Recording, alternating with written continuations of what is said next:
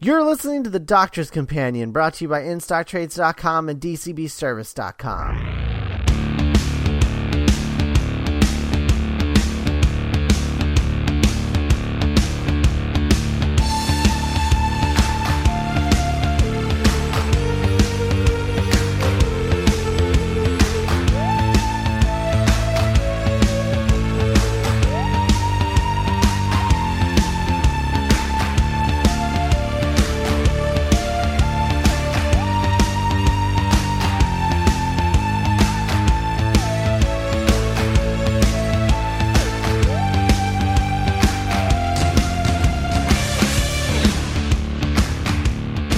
Hello, everyone, and welcome to a week's worth of The Doctor's Companion. Oh, God. I'm Scott Corelli. And I'm Matt Smith, but I'm not that Matt Smith. Oh. Strap in. Strap in, you guys. 6 straight days. But we're from MindRobber.net, the home site of Mindrobber Productions, where we talk about all of the things on podcasts. Like this one, where we talk about Doctor Who. It's called The Doctor's Companion. The Mind Robbers Versus, where we episodically talk about other shows that aren't Doctor Who. Currently alternating between Superman and Batman the Animated Series. Very soon will be Batman Beyond. Mm-hmm. And then also movie reviews, like in-depth, spoiler-filled movie reviews we also do on that show. And then there's our flagship podcast, The Mind Robbers, where we basically talk about everything else. If you like our shows, you can review them on iTunes. If you have questions, comments, concerns, or any other sort of cool thing you might feel like sharing, you can email those to us at podcast@mindrobber.net. If you want to start a discussion, add it to the comments on the post for this episode so everyone can know what you're thinking. And finally, tell your friends that you listen and that they should be listening too. Matt, how are you? I'm doing all right. We're starting the key to time because this is episode 150, and why not accidentally stumble into something for episode 150? Why not punish ourselves for getting to 150 episodes? I don't know. I'm going back into this, and I haven't watched most of these stories since I initially blogged them, and I'm at almost exactly 3 years when I'm watching these now. So like, I've basically watched all of Doctor Who in the interceding time between this and when I originally blogged it. Like these are some of the last holdouts of the shows that I've watched least recently, if that makes sense. I think the one that's winning right now is 5 Doctors. I haven't watched that since I originally blogged it. So it's nice. An interesting choice. But yeah, so we're talking about we're not watching that until next year on this show or something. Yeah. Yeah, it's a while. But we're talking Key to Time Part 1, which is the Rebos operation today. Yes. I'm excited to get into it. I think this is probably going to be the largest segment of background and significance this week, just because there's a lot to the beginning of things. Right. So what do you got for us? Well, we're setting up like you said, the thing about it is that we're setting up the whole season as well as an episode. Most of the time we just talk about a story, but because this whole thing is conceived as a big overarching story, I think that it's important that we talk about just how it came about. Basically what happens is, after Deadly Assassin, Philip Hinchcliffe is asked to step down as producer of Doctor Who, or the BBC move him on to a show called Target, and the original producer of the show Target, Graham Williams, takes over Doctor Who. So why was that switch? Why did that switch happen? It happened. Do you know the reason? It happened because they wanted to put Hinchcliffe on something that suited his darker sensibilities. And if I remember right, Target is like a darker spy show or something like that. I don't know. I haven't seen it. Because it was the violence in Deadly Assassin got a lot of heat, right? A lot of heat, yeah. Right, so that's why he was moved off. Okay, yeah. Go. So he got moved off and was replaced by Graham Williams because producers are interchangeable or what have you. And so Graham Williams is asked to take over the program. Graham Williams asks Robert Holmes, who's the script editor, for the Hinchcliffe era to stay on just for half a season, just to get his feet on the ground, because he doesn't want to just jump in with both feet, and he wants to keep a continuity because he knows how successful Doctor Who is. But at the same time, according to like the behind the scenes of this, Graham Williams was really interested in coming up with reasons for the Doctor to come up on particular adventures. He was really kind of just tired of the chaotic nature of the Doctor's adventures, which is really ironic given how this season ends. And so he decides that he wants to do one big season-long Doctor Who story in which the Doctor meets this higher power who sends him out on missions that gives him reasons for the missions to happen. So Graham Williams wanted to do this for season 15. But the reason that he wasn't able to do it for season 15 is, one, because he only had Robert Holmes for half a season, and two, because he just didn't have the lead time to make such a big project work. All of the stories kind of had to link together. They had to kind of mesh, and they had to be much more serialized than the show had been doing for the last, 10 years. So he wants to do this, and he waits until season 16, which is his second season, where he brings on his new script editor, whose name is Anthony Reed, or Anthony Red. I don't know. It's R-E-A-D, and I never know how to say it right. But I'm just going to call him Anthony Reed. I don't know. We'll find out at some point. Someone will correct me. But he brings on this guy and sets about trying to set writers and trying to figure out what this season's going to look like.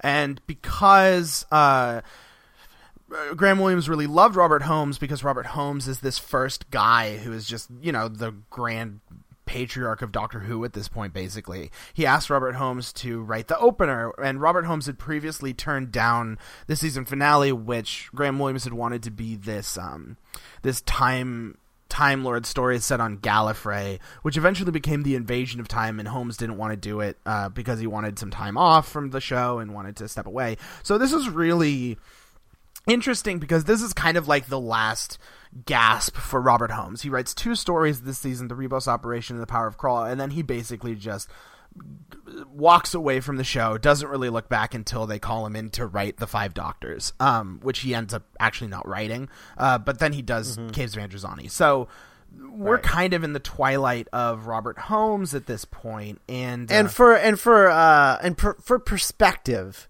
just for listeners who might not watch Classic Who normally, for perspective of what this would be akin to, it's sort of like if when they announced the next season of New Who, if Moffat was like, the first episode is going to be written by Russell T Davies. Yeah.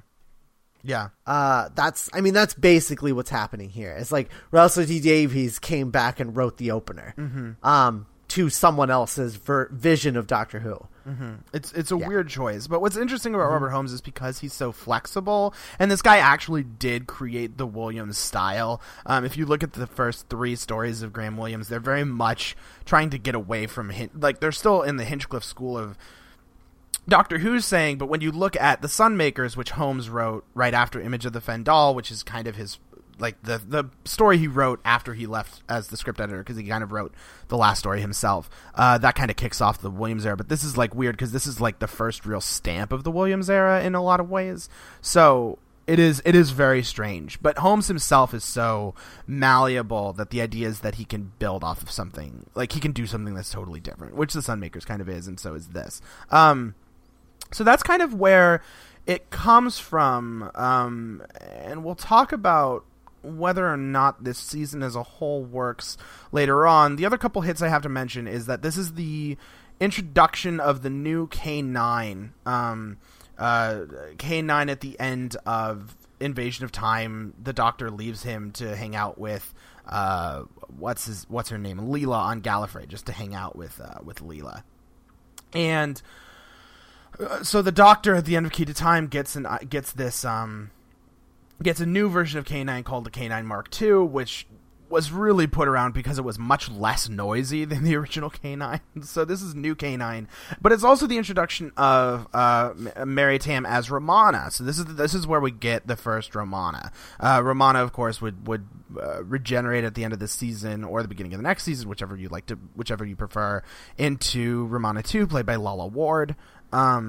But this is really the first introduction of Romana. And then, of course, on top of that, you at the beginning of this have the introduction of the White Guardian, who is this celestial being who sends the Doctor off on his mission to collect the pieces of the Key to Time. The one other thing that I want to mention really quick is that it's directed by George Spenton Foster, and this is the second story that he directed in the last Doctor Who story that he directed, the first being Image of the Fendal, which I have a very fond place in my heart for.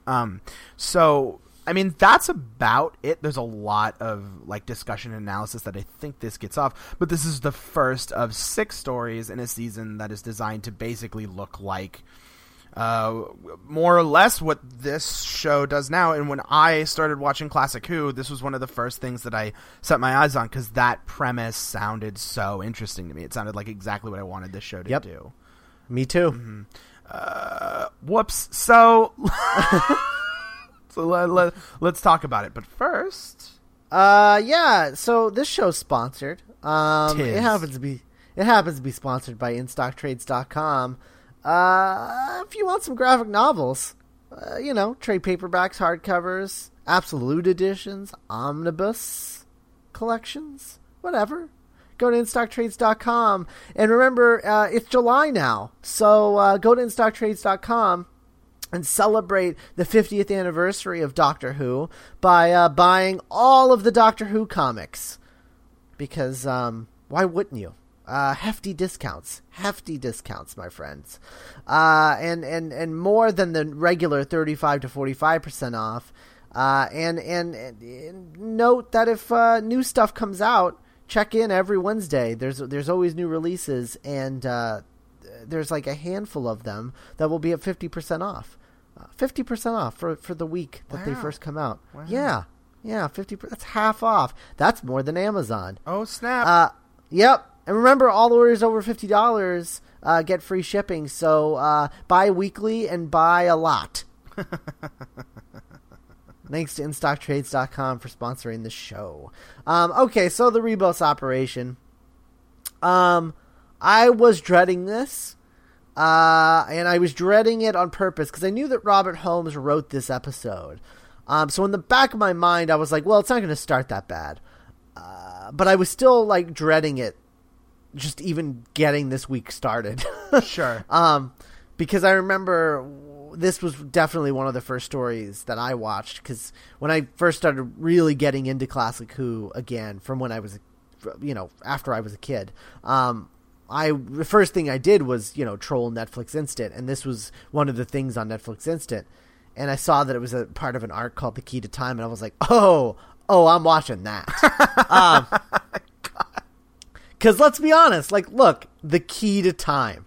That sounds awesome. It's such a sexy title. Oh, it's such a sexy title. So I was not looking forward to this, because it was a slog getting through it the first time for me. And what I noticed immediately was that this was really funny. Mm-hmm. Really funny. And the other thing that I noticed was that it was the White Guardian. This is not a thing that we've talked about on this show yet, because we haven't gotten there with the Fifth Doctor. But I watched the Black Guardian trilogy, so I hadn't realized that the White Guardian and the Black Guardian were the thing in The Key to Time. It didn't occur to me that these people were the same people that were in the Black Guardian trilogy. Mm-hmm. So that was kind of exciting. I was like, oh, neat, continuity. Yes. That was kind of cool. So I like that. I mean, it's really silly, and because he's basically the architect from Matrix Reloaded. But I still, it's neat. And I remember I really didn't like Romana 1 when I was watching this the first time, but watching it this time, like, I actually like the way her and the Fourth Doctor play off each other quite a bit. Yes. They're a lot of fun. I think that Romana, this version of Romana at least, I haven't watched enough of Romana 2 to know for sure, but at least with this version of Romana, it seems that she's very dependent on the script. Mm-hmm. Whereas Tom Baker and really the doctors in general can make a bad script better through performance a lot of times. Mm-hmm. I mean, they can only take it so far, but a lot of the time they can elevate a bad script at least a little bit. But it does, if I remember correctly, it's a little more difficult for Romana. Because when she has bad scripts, like, she's really boring. Mm-hmm. Well, I mean, the thing about it is it's a very hard character to do because she's written as the anti-Leela, where Leela is this hard, very emotional, savage. Romana is essentially the height of Time Lord culture, and she comes across as a very icy and cold character. She's written to be icy and cold. So that's really something that's very difficult to play off, to make a character that is believably cold, that isn't as off-putting as that will lead him to be. It's a very fine line to walk. And shockingly more ambitious than you'd imagine, I think. I like that quote that comes from Paul Cornell, where he says that this is a good story, but it's as if Romana is it's as if Mary Tam is playing this whole story as if Romana smells something horrible all the time. Which I'm like, yeah, that's accurate. Yeah, that's a good quote. That's a good quote. Yeah. But no, like, I actually like the way they play off each other quite a bit here. But her costume is ridiculous, like the fur. Yeah, like it's with the really hood and everything. Yeah, she looks like an ice queen. Mm-hmm. Like, it's bizarre. Which is the design, but that doesn't make it okay. Like, yeah, totally. It doesn't date well. No, not at all. Yeah. So I think I like them quite a bit. But what I did notice is, and doing the little bit of research I did, I realized why this was. But I noticed like there was a noticeable change in the writing from when the Doctor is talking to the White Guardian and meeting Romana for the first time to the introduction of the actual plot of this serial with Rebos and everything. Like, there's a noticeable change in the writing, and then upon researching, I realized that that's because Graham Williams wrote the beginning. Yes. Which I wasn't aware of until later, and I was like, oh, that explains that. Okay. Mm-hmm. Well, it's the same thing like that. It's interesting because you just assume, because we come from this world of writer writes everything, you just assume that writer writes everything, and that's not the case. I mean, what's interesting about something like The Caves of Androzani, it's like, oh, it's Robert Holmes' masterpiece, it's amazing, and yeah, it's amazing.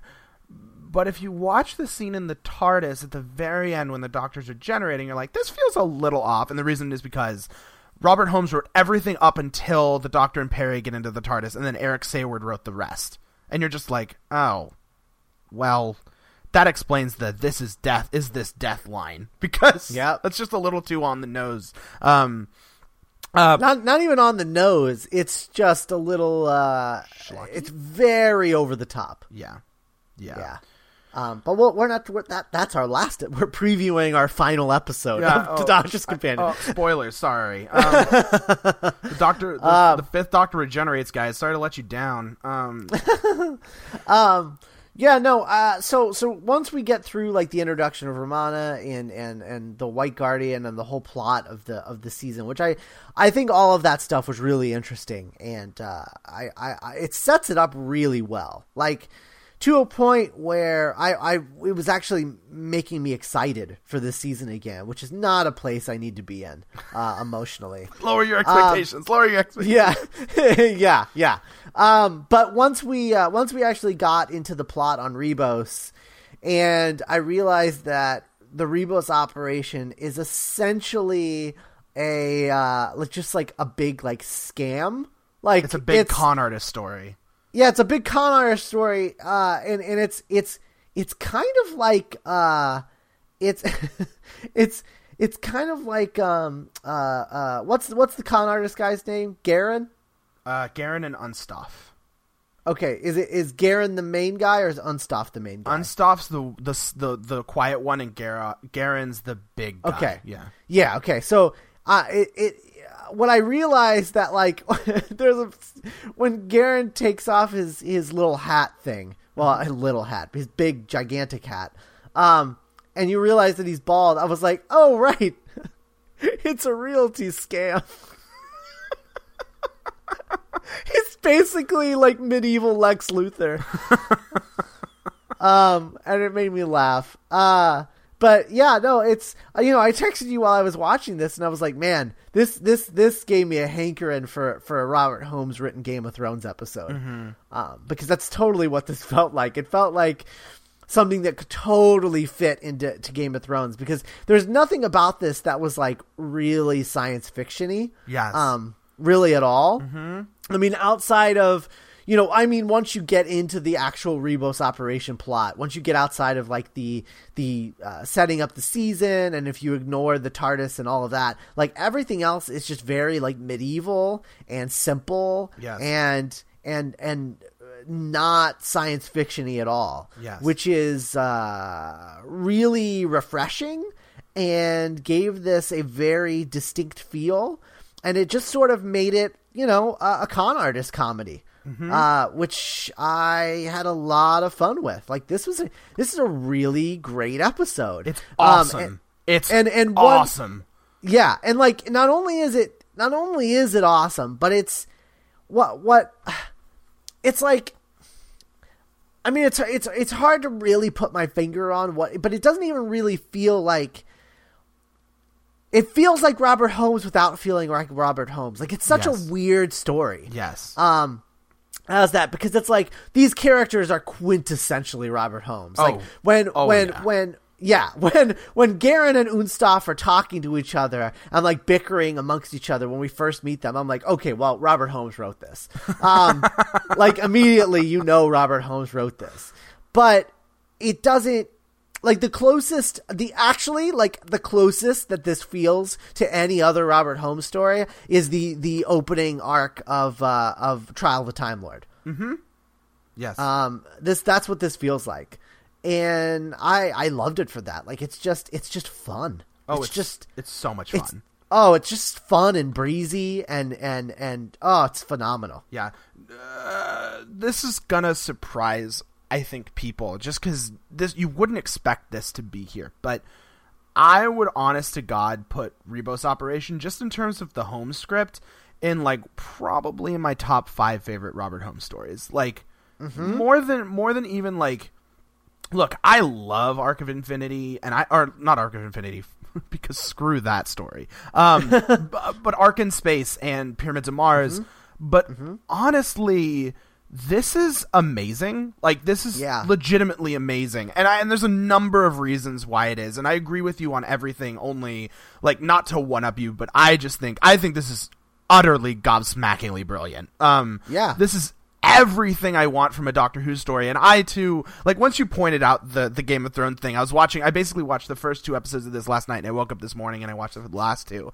But watching the 2 episodes last night, I watched this and you're right. It feels 100% like Game of Thrones. And that's because of the medieval stuff. Like this is, it feels off kilter in the way that Game of Thrones does, but in a more jarring way, because Holmes's inspiration for Rebos as a location and a planet is not, George R.R. Martin with Game of Thrones goes for medieval England.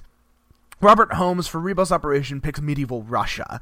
And Russia as a location is very exotic. It's a very interesting locale because Russia is technically the East. It's not really like Western Europe. Like, I mean, it's obviously not Western Europe, but it's not, the typical what you imagine Europe to be. So it's like got like this weird, like just this different feel from everything else. Russia has always felt that way.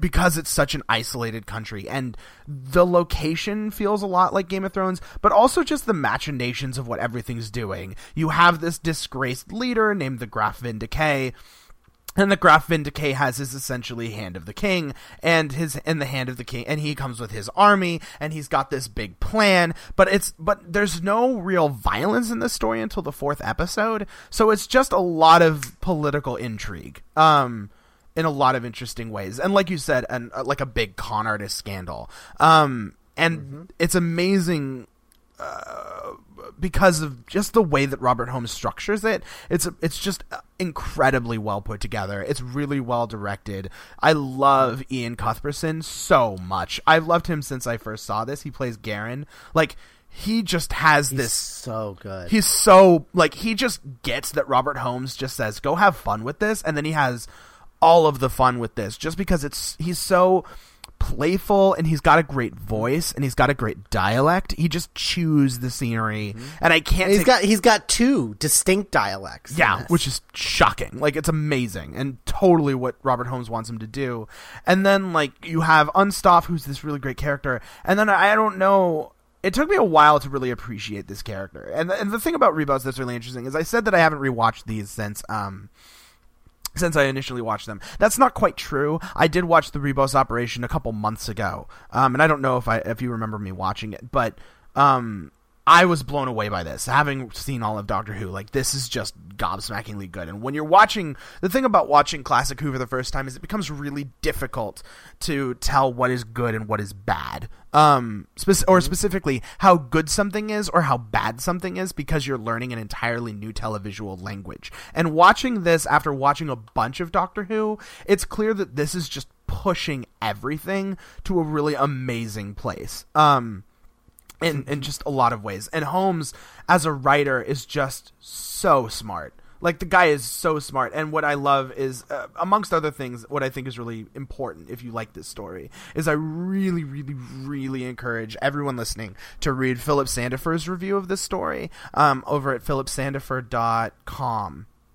His discussion of the Rebos Operation is mind-blowing because he talks about how you start with the White and Black Guardian, and they are the tent poles of the universe, and then you get smaller and smaller, and everything is recursive. You have this guy named the Doctor who left his home planet and is exploring the universe and is like a god at this point. And then you have Garen, who is a man who left his home planet because he wanted to find something bigger and became a con artist. And then you have, to go a little smaller, Benro the Heretic, who looks at his home planet, sees that it can be more, and never leaves it. And, like, all of those things, like, collide with each other in a really interesting way. I think that Benro the Heretic is an amazing character.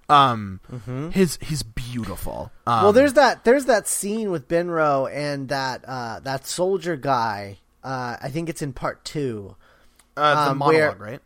Yeah, where the one where the soldier guy, like, finds him and he's just like, ugh, this place is disgusting. You're disgusting. Blah. Yeah. That scene. I was like, you could literally take this scene and give it to 2 other characters, almost word for word, and put it in Game of Thrones. Mm-hmm.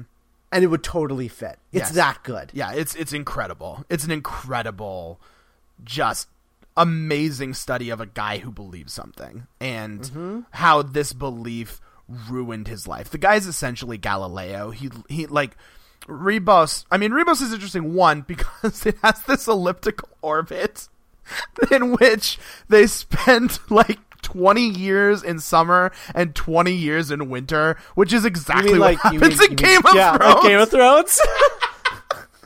Like, that's exactly what happens in Game of Thrones. So, not only did Robert Holmes create, like, cyberpunk, like, 5 years before William Gibson, but he also created Westeros, like, 15 years before George R. Martin, which is so brilliant. So this Rebos is this medieval planet. The whole planet is very archaic, and there's no technology, and there's no science, and there's this character named the Seeker who has these horns, and, like, she's the one thing of the story where you're just going for the pure ham with all the shrill, and I don't like it. I like her in theory, but not in execution. She's a little annoying. But looking at it, you have the society that is purely medieval, and you have this guy named Binra the Heretic, who is essentially Galileo, and he did studies, and he says those things that when you look up at the sky and you see the ice crystals that are painted onto the sky, I think that all of those ice crystals are suns, and I think that our planet revolves around that sun, and that all of those other stars are all suns that have other planets on them, and no one believes me, and I live in squalor for what I believe. And then when Unstaff turns to him and says, what you're saying is true, it is heartbreaking, because he is just so overwhelmed with just knowing that what he believed was true. It's like watching a convicted felon who didn't do a crime and like ruined his life find out the proof that he's innocent. Like, it's that level of catharsis, and it's amazing that Robert Holmes creates this guy in the span of two scenes, breaks your heart with him. It's amazing character work. It's awesome. This story is just it's not only good because of those reasons, but it's also super cool. Like, I love stories about con artists. I could go on about this for like an hour. I probably will, but I love stories about con artists, and Robert Holmes clearly does too. Like, Garen and Unstaff are not so different than Glitz and Dipper, like you said in Trial of a Time Lord. They're not different. They're the same sort of characters. I love stories about that, and watching them just try to sell a planet is just like, it's like the Doctor's just like, so why are you trying to sell this mine full of rich material? And he's like, I'm not selling the mine, I'm selling this planet, and he doesn't own the planet. Like, he's just conning this guy. It's so brilliant. Oh my god, it's just, it's so funny, and it's so clever, and it's so impossibly well put together. It's remarkably entertaining. Oh, it's so good. Like, it's so good. And like this fell like like the first time I watched this, I was blogging it. And when I was doing the blog in the old style, I would have to rewatch things constantly, because I'd be like, okay, so what happens? Let me reconstruct using my own language what's happening here. And I must have watched like part 2 and 3 and 4 like a number of times, in the way that I watched Genesis of the Daleks like 6 times. I was like, Genesis of the Daleks, it's okay. And I ended up watching it like 12 times in the span of a week, because I would just start it and I wouldn't want to stop it. This is the same thing. This goes down super duper smooth and is super duper entertaining, like you said. And I just, I could watch this over and over and over again. I really believe that this is one of the 5 best Robert Holmes stories. Like, I would put it right there. No, I would. I mean, I can't imagine it not being, honestly. It's incredibly good. I mean, it's like, because there's Robert Holmes stories too where I feel like I'm like, yeah, no, this is really good, but it doesn't even feel as they don't necessarily feel as fully formed as this one. Like, some of them are just really entertaining, or just like or just like really really smart, but this is all of it. This has everything. Like Caves has everything. This has everything. Yes, absolutely. And like the other Robert Holmes stories I would put up there, like, just to tell you how good this is, or I think this is like the top 5 would be this, Caves, Talons of Wang Chiang, Brain of Morbius, and Spearhead from Space. Like, that's how good this is. So yeah, I just said that this is better than the Time Warrior, and I believe that. Like, as much as I love the Time Warrior, like, this just works. Like, it just works on every level. And it's also wonderful because, as again Sandifer points out, it completely subverts the notion that everything in the universe is black and white, which is kind of what Graham Williams is saying with the Black and White Guardian, because you have all of these various characters, none of whom are black and white. Like, even the Graf Vin Decay, watching him come apart at the seams as the story closes and he descends into madness when he loses Sholak, yeah. It's kind of sad. Like, it's kind of sad to see him lose his army and lose his gold and lose his planet and lose his, like, because this is a guy who's been pretty much disgraced. Like, it's kind of sad to watch him stand in front of the Doctor, who's disguised as this Centurion, and just kind of walk off into Ghost Town, basically. Like, and it's so brilliant. Like, it's so incredibly well done. And like you said, just funny. Like, just so funny. Oh my god. Oh my god. No, there were moments in this where I was laughing out loud, which is something I rarely do. Like, unless it's ironically in Classic Who, you know? Yes. Like, you know, I might smile. Something might make me smile, or just go ha, or something like that, you know, or make me laugh ironically. But like the synchronized dancing of the Cybermen. Yeah. But in this, like, I was genuinely laughing. Like, this was genuinely funny. To the point where I watched this and I'm like, oh, Moffat was a big fan of this era. Oh yeah, definitely. Yeah, definitely. Yeah. And so was Gareth Roberts. Like, I mean, Gareth Roberts, who wrote, like, amongst other things, like the Shakespeare Code. Like, he says that his favorite era, or the era that he would work best in, is the Graham Williams era. And, like, I mean, you texted this to me when you were listening to it, but too many people. Gareth Roberts also wrote The One Doctor for Big Finish, and The One Doctor is, like, the best Graham Williams story ever. But, like, that's, like, this and The One Doctor are not so different, just because they're both intensely silly but also intensely dramatic. And that's the thing about Graham Williams that I always forget until I'm watching it, is, like, Graham Williams wasn't setting out to do bad Doctor Who. He was unfortunately handcuffed by a slashed budget and a very weird edict from people, from the BBC saying, make it less violent, I don't know, make it more funny. And then he turns around and does The Invasion of Time, which is a comedy. Like, it's a 6-episode comedy and run around and completely insane. And the BBC just goes, make it less funny. And so, because apparently you can't have funny in Doctor Who. And then he turns to Robert Holmes. And the thing about Robert Holmes is that I always forget is, yeah, Robert Holmes is sick, and yes, just about every person dies at the end of this. This is a wholesale slaughter. One of those wholesale slaughter stories. The only people who walk away are Garen Unstoff and the Doctor and Romana. Like, the graph... Just like a Game of Thrones episode. Just like a Game of Thrones episode.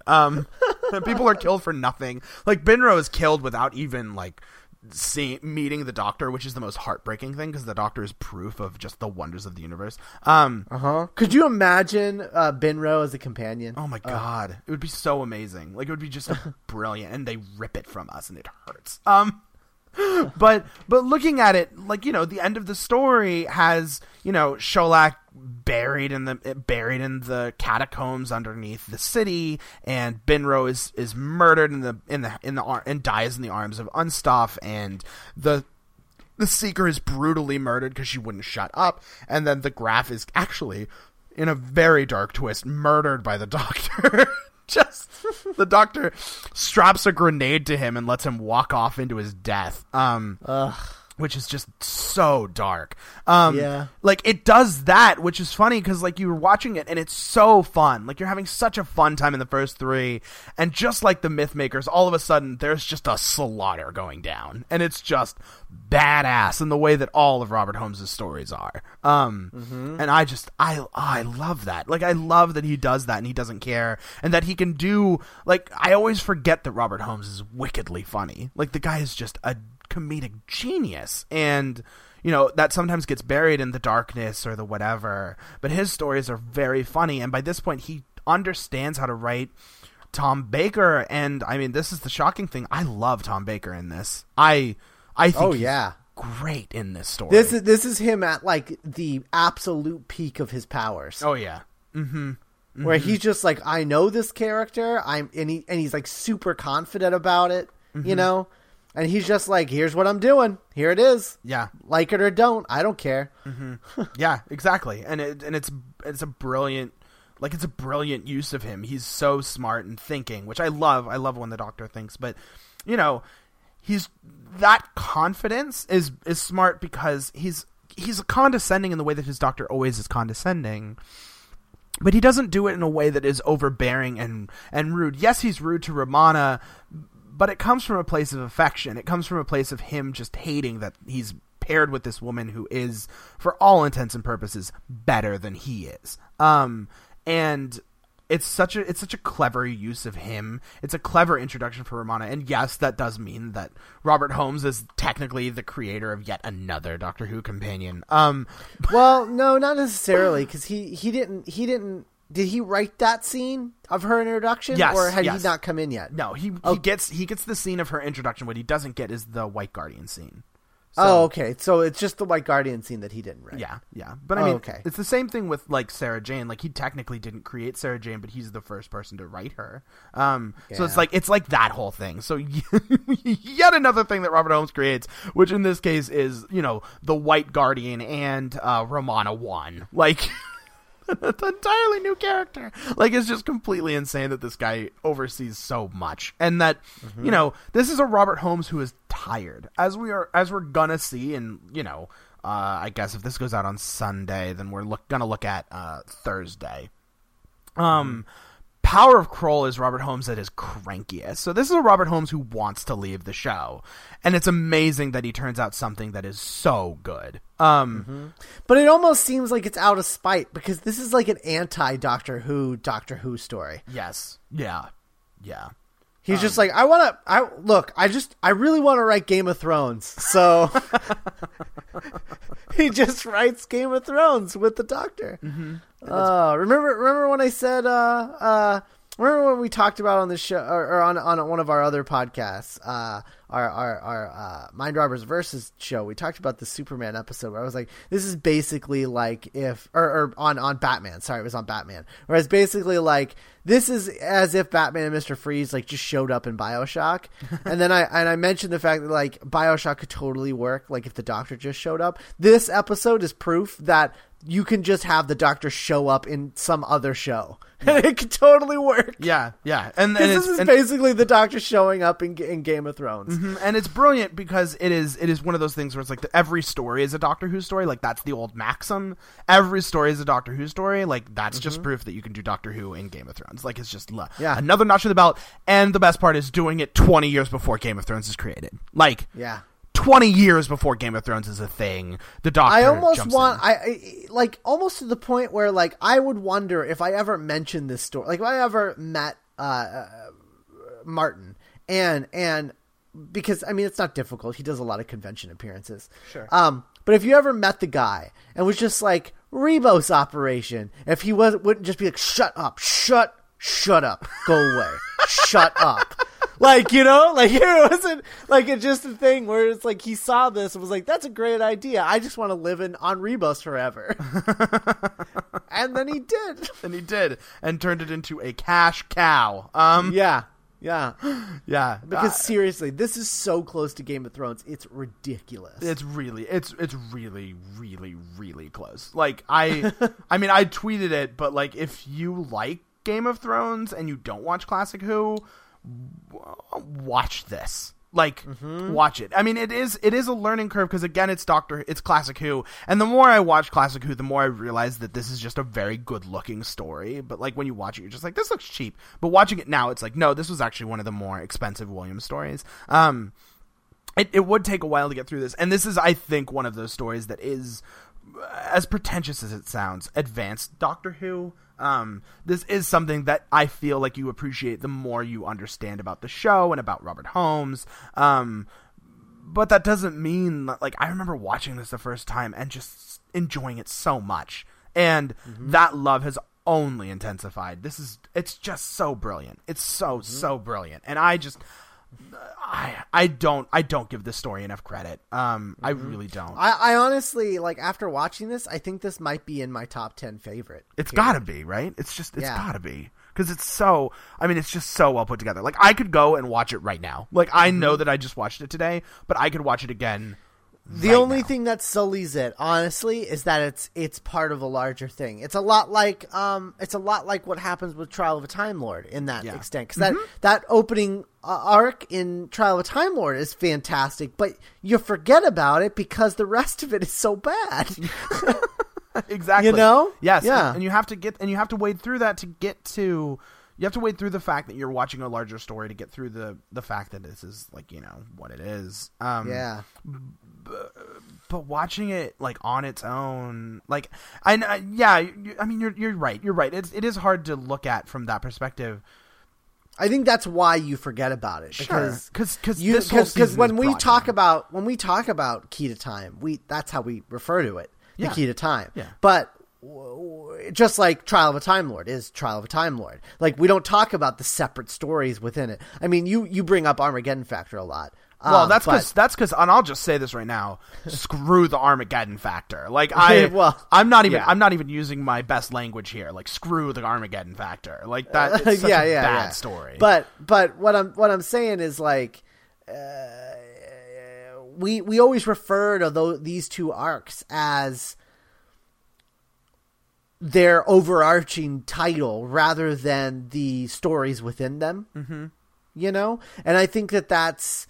Unfortunately, like that hurts the stories within the season. Oh, without a doubt. I mean, without a doubt. I mean, it definitely ups. It hurts our memory, I guess. Yes, it definitely does, and it helps other stories, as I think we're going to see. Like, there's other stories coming up where I feel like I remember them more fondly because they're part of this season. I'm thinking specifically of Androids of Terra, which I love. Like, I'll just freely say that I also love Androids of Terra. I've loved that story ever since. Then again, because it's also it's very much like a courtly like adventure. But you're right. I mean, it is one of those things where it is hurt by the fact that it is in this. Like, it does hurt it because it is the kickoff to something larger, and it isn't sold separately. If you want to buy the Key to Time, you gotta buy. If you want to buy the Rebus Operation, you gotta buy the other 5. That's just how the DVD set works. And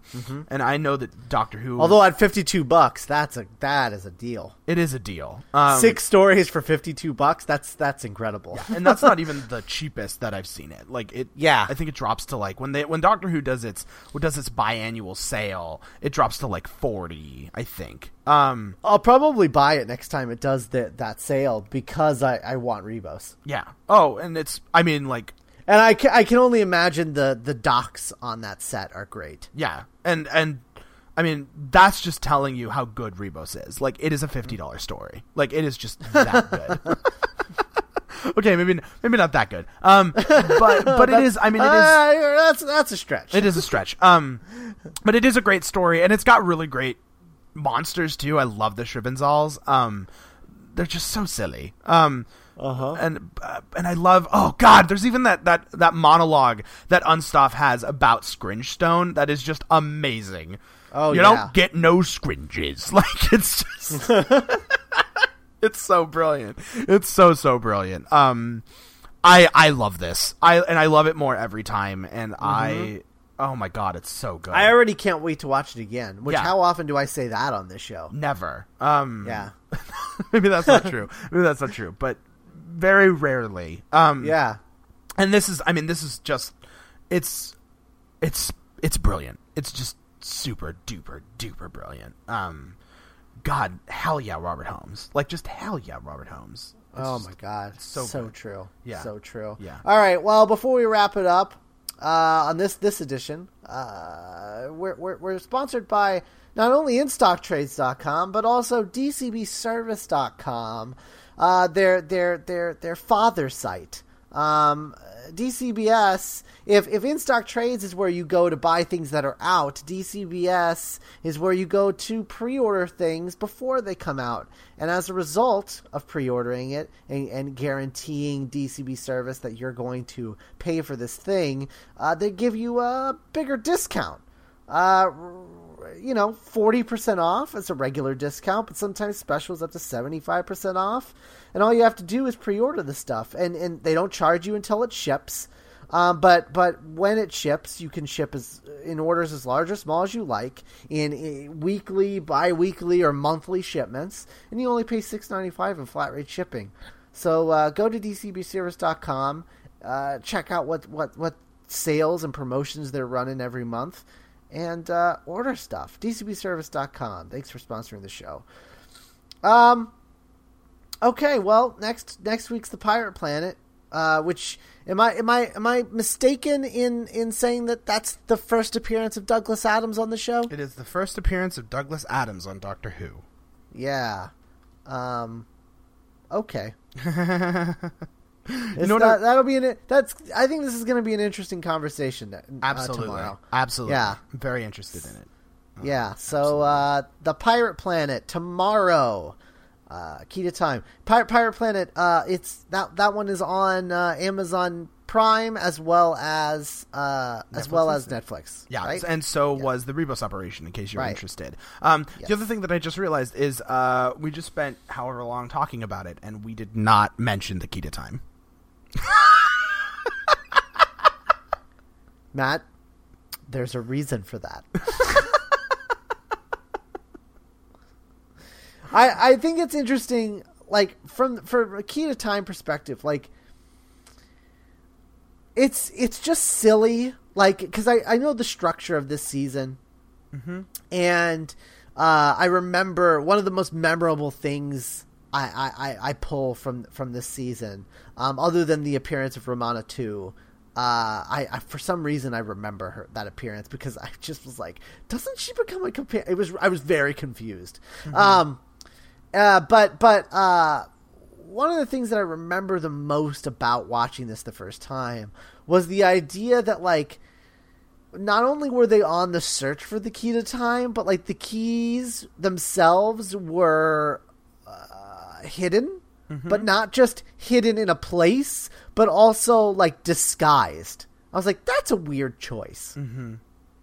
I don't know what, and like they all have like their own powers. It's sort of like, it reminded me of Smallville and like how Kryptonite just like has powers, you know? Yeah. And like gives people superpowers. Like that's how I felt about like the keys in Key to Time. It's like each one like has its own power. Oh, and that's another thing I wanted to bring up is like, not only did this episode, not only did this episode do Game of Thrones, but the whole Key to Time when the White Guardian is describing the keys and how like each one has like has control over a different thing, and together you can control all of time and blah blah blah. And I was like, oh, okay, so it's like the Infinity Gauntlet. They're the Infinity Gems. So the Black Guardian is Thanos. That's what you're saying. Yeah, I guess he is Thanos. I guess he is. So lots of Doctor Who fans. Secret Doctor Who fans. I'm finding in entertainment now. Yeah. Also funny because this also totally predates the Infinity Gauntlet. I know. That's what I'm saying. Doctor Who, like really just setting up your childhood before your childhood even existed. Like just amazing, just so brilliant. Yeah. Well, my key thing about the Key to Time is like it's really, I mean, it's an interesting brief because it's basically just a story engine. Like it's just a way of just saying, and then your MacGuffin kind of has to be the Key to Time. In this case, it's a piece of stone that is the crux of the entire narrative because it's the thing that some sort of fuel thing. Yeah, that is like gold, only apparently just way better than gold because screw gold. It is just all encompassing. It is unobtainium, everyone. It's just that. And so I like that it's just kind of the vehicle. There's something that's really nice about that. It's a weirdly elegant thing, I find. As we'll see, because we got to mention every week or every episode. God, I can't believe we're doing these daily. Why, like, what the piece is and how they find it, and at the end, it is basically the thing that they've been looking for the entire time. I like the fact that the Key to Time is the MacGuffin and therefore isn't a MacGuffin. By definition, you know? Yes. Like, I think that's really interesting. Yeah. As a concept. And it's a smart move. I mean, it's really smart. And I love when they subvert that. Like, when they subvert that idea. Because the writers going in know that they have to do the Key to Time, so they're going to be like, okay, well, what's the key going to be? What's the segment this week? And they kind of have to write around that in a way that is believable and true and holds to, you know, what they want to do with their story. And we'll see how that works as we go on and see how this week ends. I'm really just not looking forward to the Armageddon Factor. Like, I'll do anything. And it's really unfortunate it's a 6-part story. Oh my god! I can't wait for it to be done. All right. Well, next week's the Pirate Planet. So that'll be the Pirate Planet, dude. Oh yeah, I'm sorry. You're right. I'm reading the show notes, and it still says next week. Tomorrow, the Pirate Planet, and the first appearance of Douglas Adams on the show. Yeah. Douglas, Hitchhiker's Guide to the Galaxy Adams. Yeah, one and the same. Which still impresses me that he wrote for this show. Just still an impressive thing. Yeah, it is. All right. We'll talk to you guys tomorrow. Bye. Bye, guys.